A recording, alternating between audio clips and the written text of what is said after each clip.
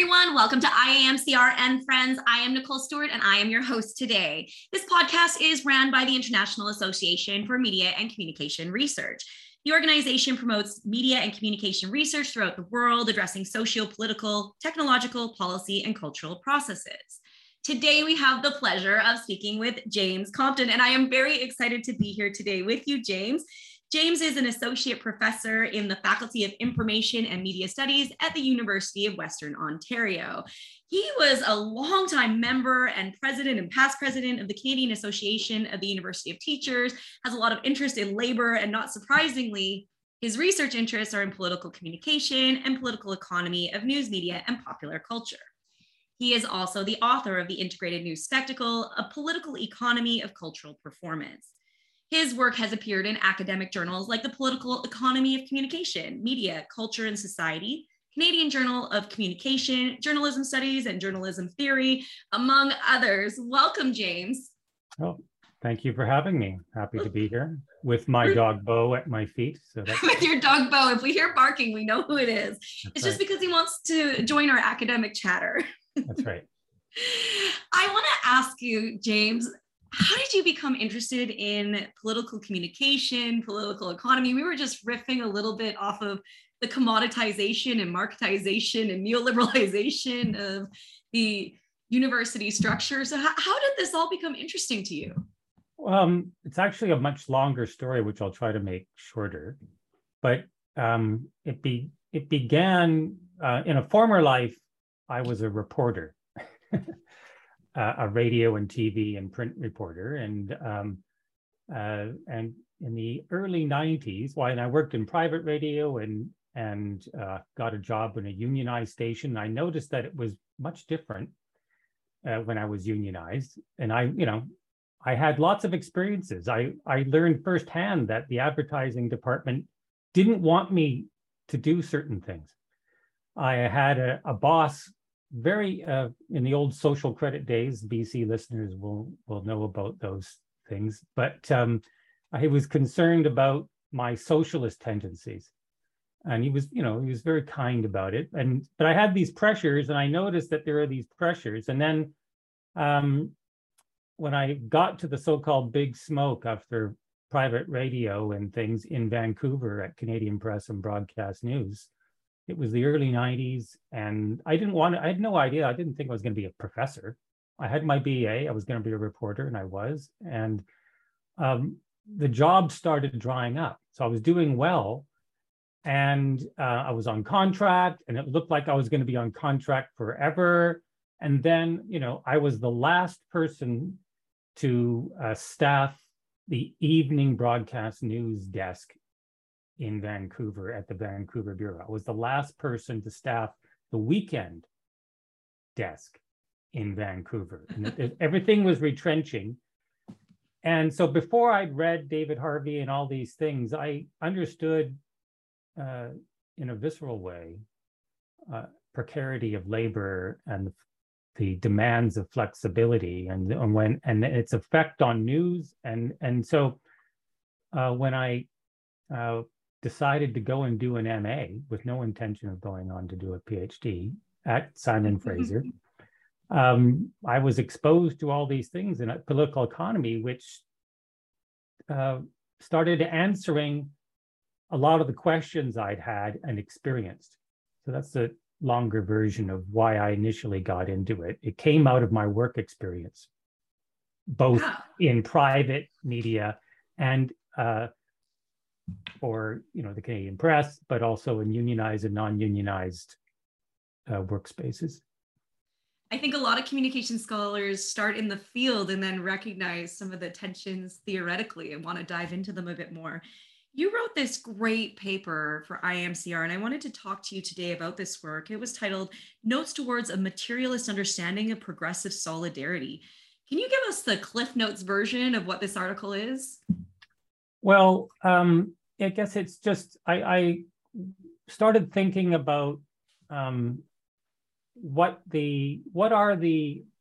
basic question is, what are the material conditions potentially to enact some form of progressive solidarity? And I asked that question because I look around and, I don't see much of it.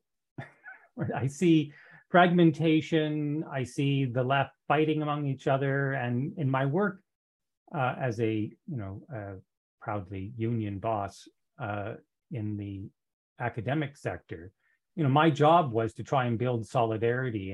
And among academics, as our listeners will appreciate, it's very difficult to get academics to agree on anything and to come together. And so I was working on that. And I was thinking broadly, and I thought, okay, how do we, in this fragmented space, what are the material conditions?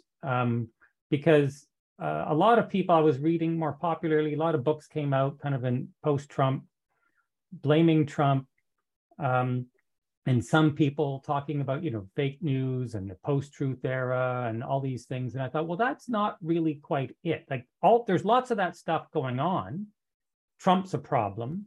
So-called fake news, which is another discussion, is a problem. But when I was reading people like Lee McIntyre and some others, but in these quick books that came out that sold really well, there was a kind of the usual tropes, like the conditions of capitalism were never questioned. Mm-hmm. Instead, we point the finger often at the professorial class. Oh, it's all those left-wing professors teaching post-structuralism and postmodernism, and which was unsatisfactory, shall we say, right? So, and I thought, okay, well, that's not it. And so what's causing this fragmentation? What's going on? And so, and I was like many people, not alone, I was sure that Trump would not win. And then he did. Mm. And so that forced me to rethink. It took me, it put me on a journey to rethink why that happened. And that sent me on this longer quest. One of the things we know in this sphere is that it doesn't seem to matter whether it's liberal or conservative. This so-called post-truth era is being blamed by Trumpism. But I think we can look back further and see that these kind of fake news indicators are along a historical timeline. But maybe you can help us situate how and why this location of politics have become unstable or fragmented, to borrow your words that you're using right now. Yeah, well, that's the whole paper, but I'll try to kind of, yes, and I only can sketch it, but like, yeah, so there's a lot of things, like things are unstable, right? People don't agree on lots of things, but it was really 40 years in the making, if you think about it. One of the things that neoliberalism has done is there's a new consensus that emerged, but the post-war consensus was around the idea that the state could build institutions that were intended to reduce inequality, right? Public ownership, social insurance, progressive taxes, and all of that, like the shorthand of it, over 40 years was unraveled through a very deliberate attempt on the right, very successful one, to implement policies of privatization and deregulation across the board. Mm-hmm. And that's the shorthand of it. And so I think that's really what happened. And so we were encouraged and in fact, kind of pushed into seeing the individual as the font of everything. And that, Maggie Thatcher famously said there's no such thing as society, only individuals. That's the logical extension of it. Now, I think a lot of people will also fold this into disinformation, which you rightly connected to. But something I thought that you did was really interesting is you talk about this incoherence of publics. Can you expand on that idea? Incoherence of publics. Yeah. So like the people can't, like, increasingly there's maybe I like to tell stories. Can you can I just back up with a Yeah. story? Yeah. So I have a dog. I have a hen dog. And when I was really busy, Bo had to go to the kennel 5 days a week. And when I was in the car taking him to the kennel, I was going around the radio stations, including satellite stations, listening to everybody, CBC, right? MSNBC, CNN, and Patriot Radio on the far right stuff. And so when I went there, I started to see that, like, oh my God, like this is a completely different semiotic space. Yes. Right? Nobody's speaking. That's when I first lit up with it. Oh, right. Like these people are not speaking to other groups, right? They're just speaking to themselves. Yeah. They've enveloped themselves in their own little homophily network, and they're just allowing that space to exist. Right. And what was also interesting, I noted, is that they had the same kind of, they had their own story. Like it may have been factually incorrect and unsupportable, right? If you look at the evidence, but they had a narrative of the sacred and profane, just as the liberal left does, right? What's good and bad, and right, and who benefits and who does not. And they were always the victims, right? Like, and the usual suspects, get blamed. Feminists, liberal, we can go down the list. But it was a story that if you stayed within that semiotic space was rational, in the sense that it, like, there was a rationality within quotes that space. on the word rational, right? Like big scare quotes.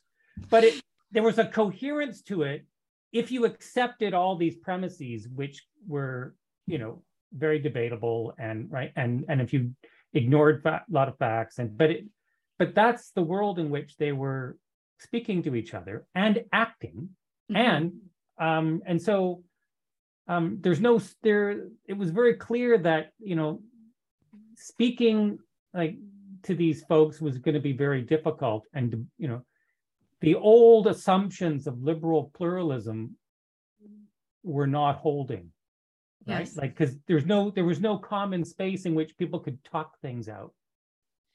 So right? was this indicative of the COVID-19 pandemic? Has it been amplified? Is it aggravating the situation, or simply maintaining it? How is the COVID-19 pandemic impacting this? Yeah, I'm not new on this, but I think lots of people have talked about how it's been a great amplifier. So there's all sorts of social problems that pre-existed COVID, and they became amplified and more visible, right? So all sorts of social inequalities, right? And so, like, the way I like to think about it, we all remember in the early weeks, first couple of months of COVID, when it all kind of came crashing down, it was all kind of unsettling. And, people were out in the streets banging pots, and the phrase, we're all in this together. I was always, kind of spitting up my lunch, because it was clear that we weren't all in it together, because people like me and, so white collar professionals could continue to work at home through Zoom, etc. But meanwhile, the people stocking the shelves in our supermarkets had to keep going to work. Healthcare workers had to keep going to work, and they were unprotected at that point, right? There were no vaccines, and many of these folks were not, there were no pay bumps for them. There was no danger pay. There was no, and in many jurisdictions, no sick leaves, paid sick leaves, right? And so there's all these things. It was very clear that was like, all that became super visible. It was always there, right? All these cleavages, many of those people working in these jobs were people of color, right? All these things, all these already existing inequalities were lifted up, and surfaced in a way that became much more visible. And then, so people started talking about them, became part of the popular discourse. But if you look around, governments didn't do anything about it, and they still have it. Yeah. You, you situate your theoretical framework for the paper around this idea of progressive solidarity. And in particular, you use Alexander and someone who I like a great deal, E.P. Thompson. I've read this book, The Origins of the English Working Class, and they talk about these food riots in England in this book, and the sort of the spasmodic moment here where there's tension around labor. And you don't specifically cite that, but I think that's kind of the same idea as where you're going with it. So how do you use these sort of theoretical frameworks to situate progressive solidarity? Yeah, well, I guess I was, so that was my question, as I said off the top, how do we build, what are the material conditions of a progressive solidarity, which I saw as being weak. And so I started looking around for, ways of thinking about it. And historically, what happened to build progressive solidarity? And so E.P. Thompson, as you mentioned, in The Origins of the English Working Class, like it's a big book, as you know, right? Like it's super long. So, but, and so detailed and all these things. But what I really liked about it, again, with the stories he told, and, like, and he was looking for and searching for the social contradictions that emerged, that and the popular cultures that emerged that helped working people kind of form a sense of solidarity and a collective sense of belonging together, and who was opposed to them. So in the late, he situates it in the late 18th century, these so-called friendly societies started forming. And these were like popular societies. So that, men would come together. So not just in the workplace, but, they could sing, dance, swap stories, but also read to each other, debate, all these things. And so a sense of a popular traditions and organizational forms were there, Thompson argues, prior to the Industrial Revolution, in which the workplace contradictions and exploitations took place. And when that did, those experiences and shared understandings of the social contradictions led workers over time to conceive of themselves, that we could have a collective alternative to the status quo of and we could have something called socialism. Right? That's the short version of it. Like, it's over 1,000. Yes. So I condensed quite a bit, but that's the gist of it. Synthesis. You've done a great job synthesizing that. When we talk about the social contradictions of our modern day, since say the Great Recession in 2009, what are those markers that you turn to in the paper? Yeah, well, like many people, the Great Recession happened, and I saw like things started like, this is different, right? And then it wasn't shortly after that popular opposition movements started to emerge. First, most notably, Occupy, which became global, right? And then, I Don't Know More in Canada, the what people call the movement of the squares. Some people call it like, so globally, things were happening, right? There were popular mobilizations around the globe against, the inequities of neoliberal capitalism, globalized neoliberal capitalism. And so lots of people have written about that, right? And then, of course, more recently, Black Lives Matter, right? Hashtag Me Too. I think they're all like of a piece. Like in like things, it started to indicate to many people, not just me, that the old order, the old assumptions that had held for a long time no longer did. Mm-hmm.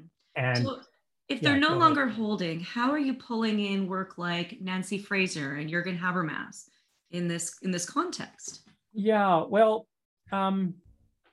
so yeah, I've been teaching a course on the public sphere for a long time, and so, gee, how do I? It's a lot, right? So it's a lot, but like so.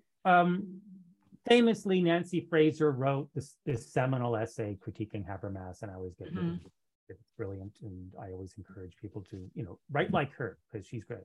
But so I've been dealing with that. But I guess let's think of it this way: is that so she's a critic of Habermas, but she doesn't say that he's totally wrong. She just modifies him, right? So Habermas talks about system and life world, so system world being kind of the logics of bureaucracy and capital efficiencies.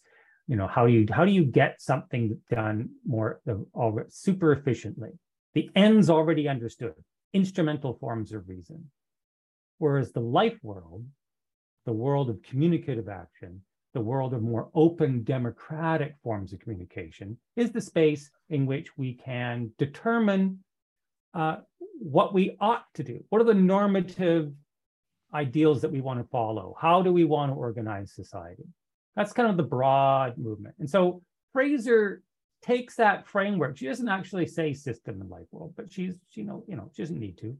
And she looks at this interregnum, following Gramsci, the word that he uses. The interregnum was when we just discussed how the common sense assumptions that were unchallenged for many years now were. We just went through the list.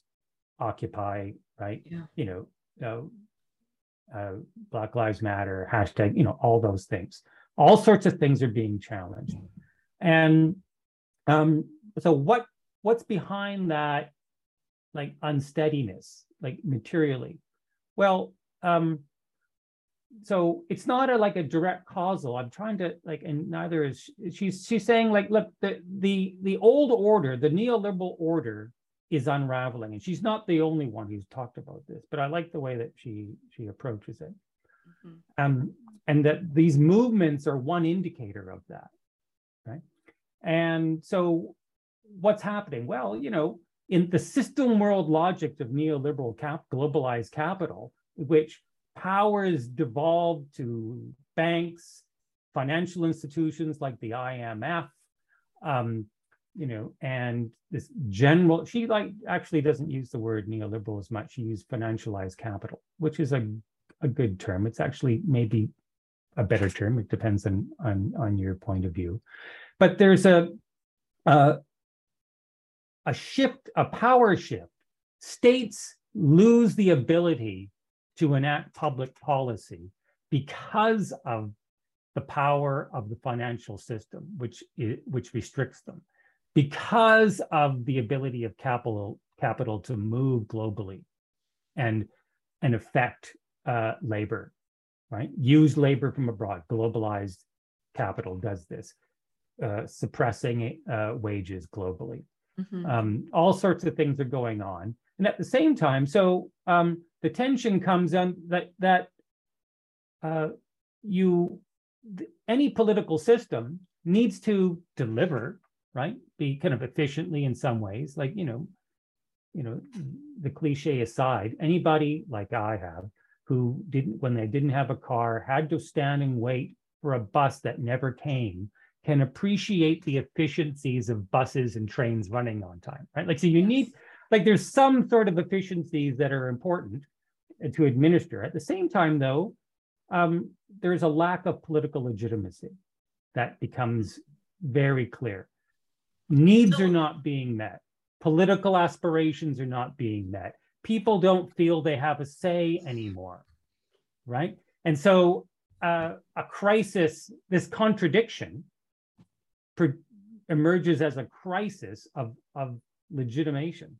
There's a legitimation crisis that erupts, and we start to see opposition movements of various stripes emerge. That's the kind of the shorthand version of it. So as these tensions are bubbling, almost about to explode, we start to see things like the viral video of George Floyd's death. And the police violence and the protests against this sort of racist movement at this time, how is this connecting to labor issues and sort of this broad argument that you're making? Yeah, I guess that's a long story, right? So, because the George Floyd thing is interesting. I'm borrowing from the work of John Thompson here, who's done a lot of work on this stuff. And he talks about the new visibility. He's been writing about this for a long time. And then before he wrote about the internet, right? So, yes. And so like these, it begins with the kind of the use of video cameras, and then and then they get uploaded, and then things become visible that didn't used to be visible, right? Police beatings, things. And then but it's a broader trend that gets updated into the internet and social media, where people have the means to produce media, and then it then becomes distributed in a much more fragmented way. Right? And then eventually, despite the hurrahs, many people, I always thought they were wrong, and certainly it's been proven to be the case. You'll recall that the internet was celebrated, and it was going to bring in pure libertarian democracy. Well, how'd that work out? Right? Like, not so great. Right? So turns out there's all sorts of bad actors out there. Yes. And we haven't even talked about the far rights in there's also I listed the progressive movements. I should have listed at the same time. There were far right subaltern groups that were formed. Yes. That's a whole other podcast, James. Yes. I'll have to bring you back on for that. Yes. What are the implications of your work? What can we take away? What do you want us to know? Oh dear. Well, I guess we're a long way away from the friendly societies of E.P. Thompson, right? In this fragmented media space where people, I think it's important to emphasize that it's not my argument, and the people I'm borrowing from are not making the argument that the technology is to blame. The technology is reflecting or reinforcing already existing social cleavages. That's my argument. And so how do we build solidarity in that environment? So it's not going to be overnight, right? Yes. Would be my first point. So you need to do something now, and so you need to organize. Right? People need to organize and build. I think we need to strengthen unions, number one.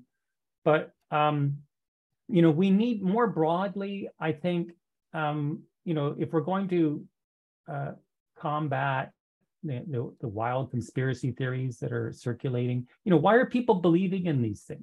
Well, it's not people come to believe, it's not a cognitive thing. It's like Trump, he was full of nonsense. Like Boris Yeltsin was also, the whole Brexit thing was, or Johnson, not Yeltsin, sorry. Boris Johnson and Brexit. Lots of lies, lots of nonsense. Same with Trump. In the Canadian version, Pierre Poilievre is circulating a lot of things that make no sense, but they feel like they do. This is the thing. Yeah. Right? And there's some conspiracy literature. A shared. I was going to say there's conspiracy literature that says, people are pulling into them. They're anchoring into these sort of super conspiracies because they're building one conspiracy off of another, A, and B, because there's some line of truth somewhere in there that they anchor into and then build around. Precisely. There's always a kernel of truth, right? Well, unless you're talking about QAnon, which is just like that's just really out there. Like bracket that. But there's some pretty wild stuff going on out there. But what I guess is like one of the things that I've been searching for that I didn't mention off the top was I was searching for what's the structure of feeling, using Raymond Williams' work. And the structure of feeling today, it seems, is one of deep anxiety and shared trauma. Mm-hmm. And so the left needs to have a story that builds on that and points to why that is the case and away from these conspiracy theories. But it's not simply discourse, too. This is a key thing for me. We need to build the material conditions. We need, and I really think that this is the part that's going to take a long time, because it took 40 years to unravel it, right? Yes. It's going to take a few decades to rebuild some form of a socialized state that takes serious social reproduction. And here I'm borrowing from a lot of feminist political economy. Like we need, if we're going to address precarity and the anxiety that people feel, we need, universal childcare, right? We need better transportation. We need better healthcare. We need all these things that many people have been, we need, all sorts of stuff that we used to have in, it wasn't perfect, but things have been eroded. Mm-hmm. And I really do believe that, and this is borrowing from, Nancy Fraser, or Ursula Hughes. These are people, political economists, who have been talking for many years about the importance of social reproduction in political economy. And I think we could learn a lot from that. And I don't have the, quick answer to how we get there, but the one word I'd say is we need to organize. Yes. And build oppositional factions that will force the state to take social, these social needs seriously once again, and not simply as a performative representation. Like really give people something. Thank you, James. What a fascinating conversation we have had today. I've absolutely enjoyed every minute of it. I really appreciate you sharing your work and coming on here today and talking to all of us. Do you have one final note that you want to extend to communication scholars? What should we be researching? Oh, the usual follow your bliss. But I mean, I don't have, people, we need a range of people following different things would be, I don't have I'm not the font of knowledge on that. Yes. But I hope we can get more people working on building solidarity. I know there's lots of people thinking about it now. And I'm just one person trying to think more broadly about it. And I guess I hope to continue looking at, how do we build stronger associations and institutions that can contribute to a shared focus and project for everyone. Right? Thank you so much. Such a great feedback. Thanks for coming. Oh, well, thanks for having me. You're most welcome. Just a note to the listener, there are more IAMCR and Friends podcasts available on basically all the podcast services, but including Apple Music and Spotify. Thanks so much for listening.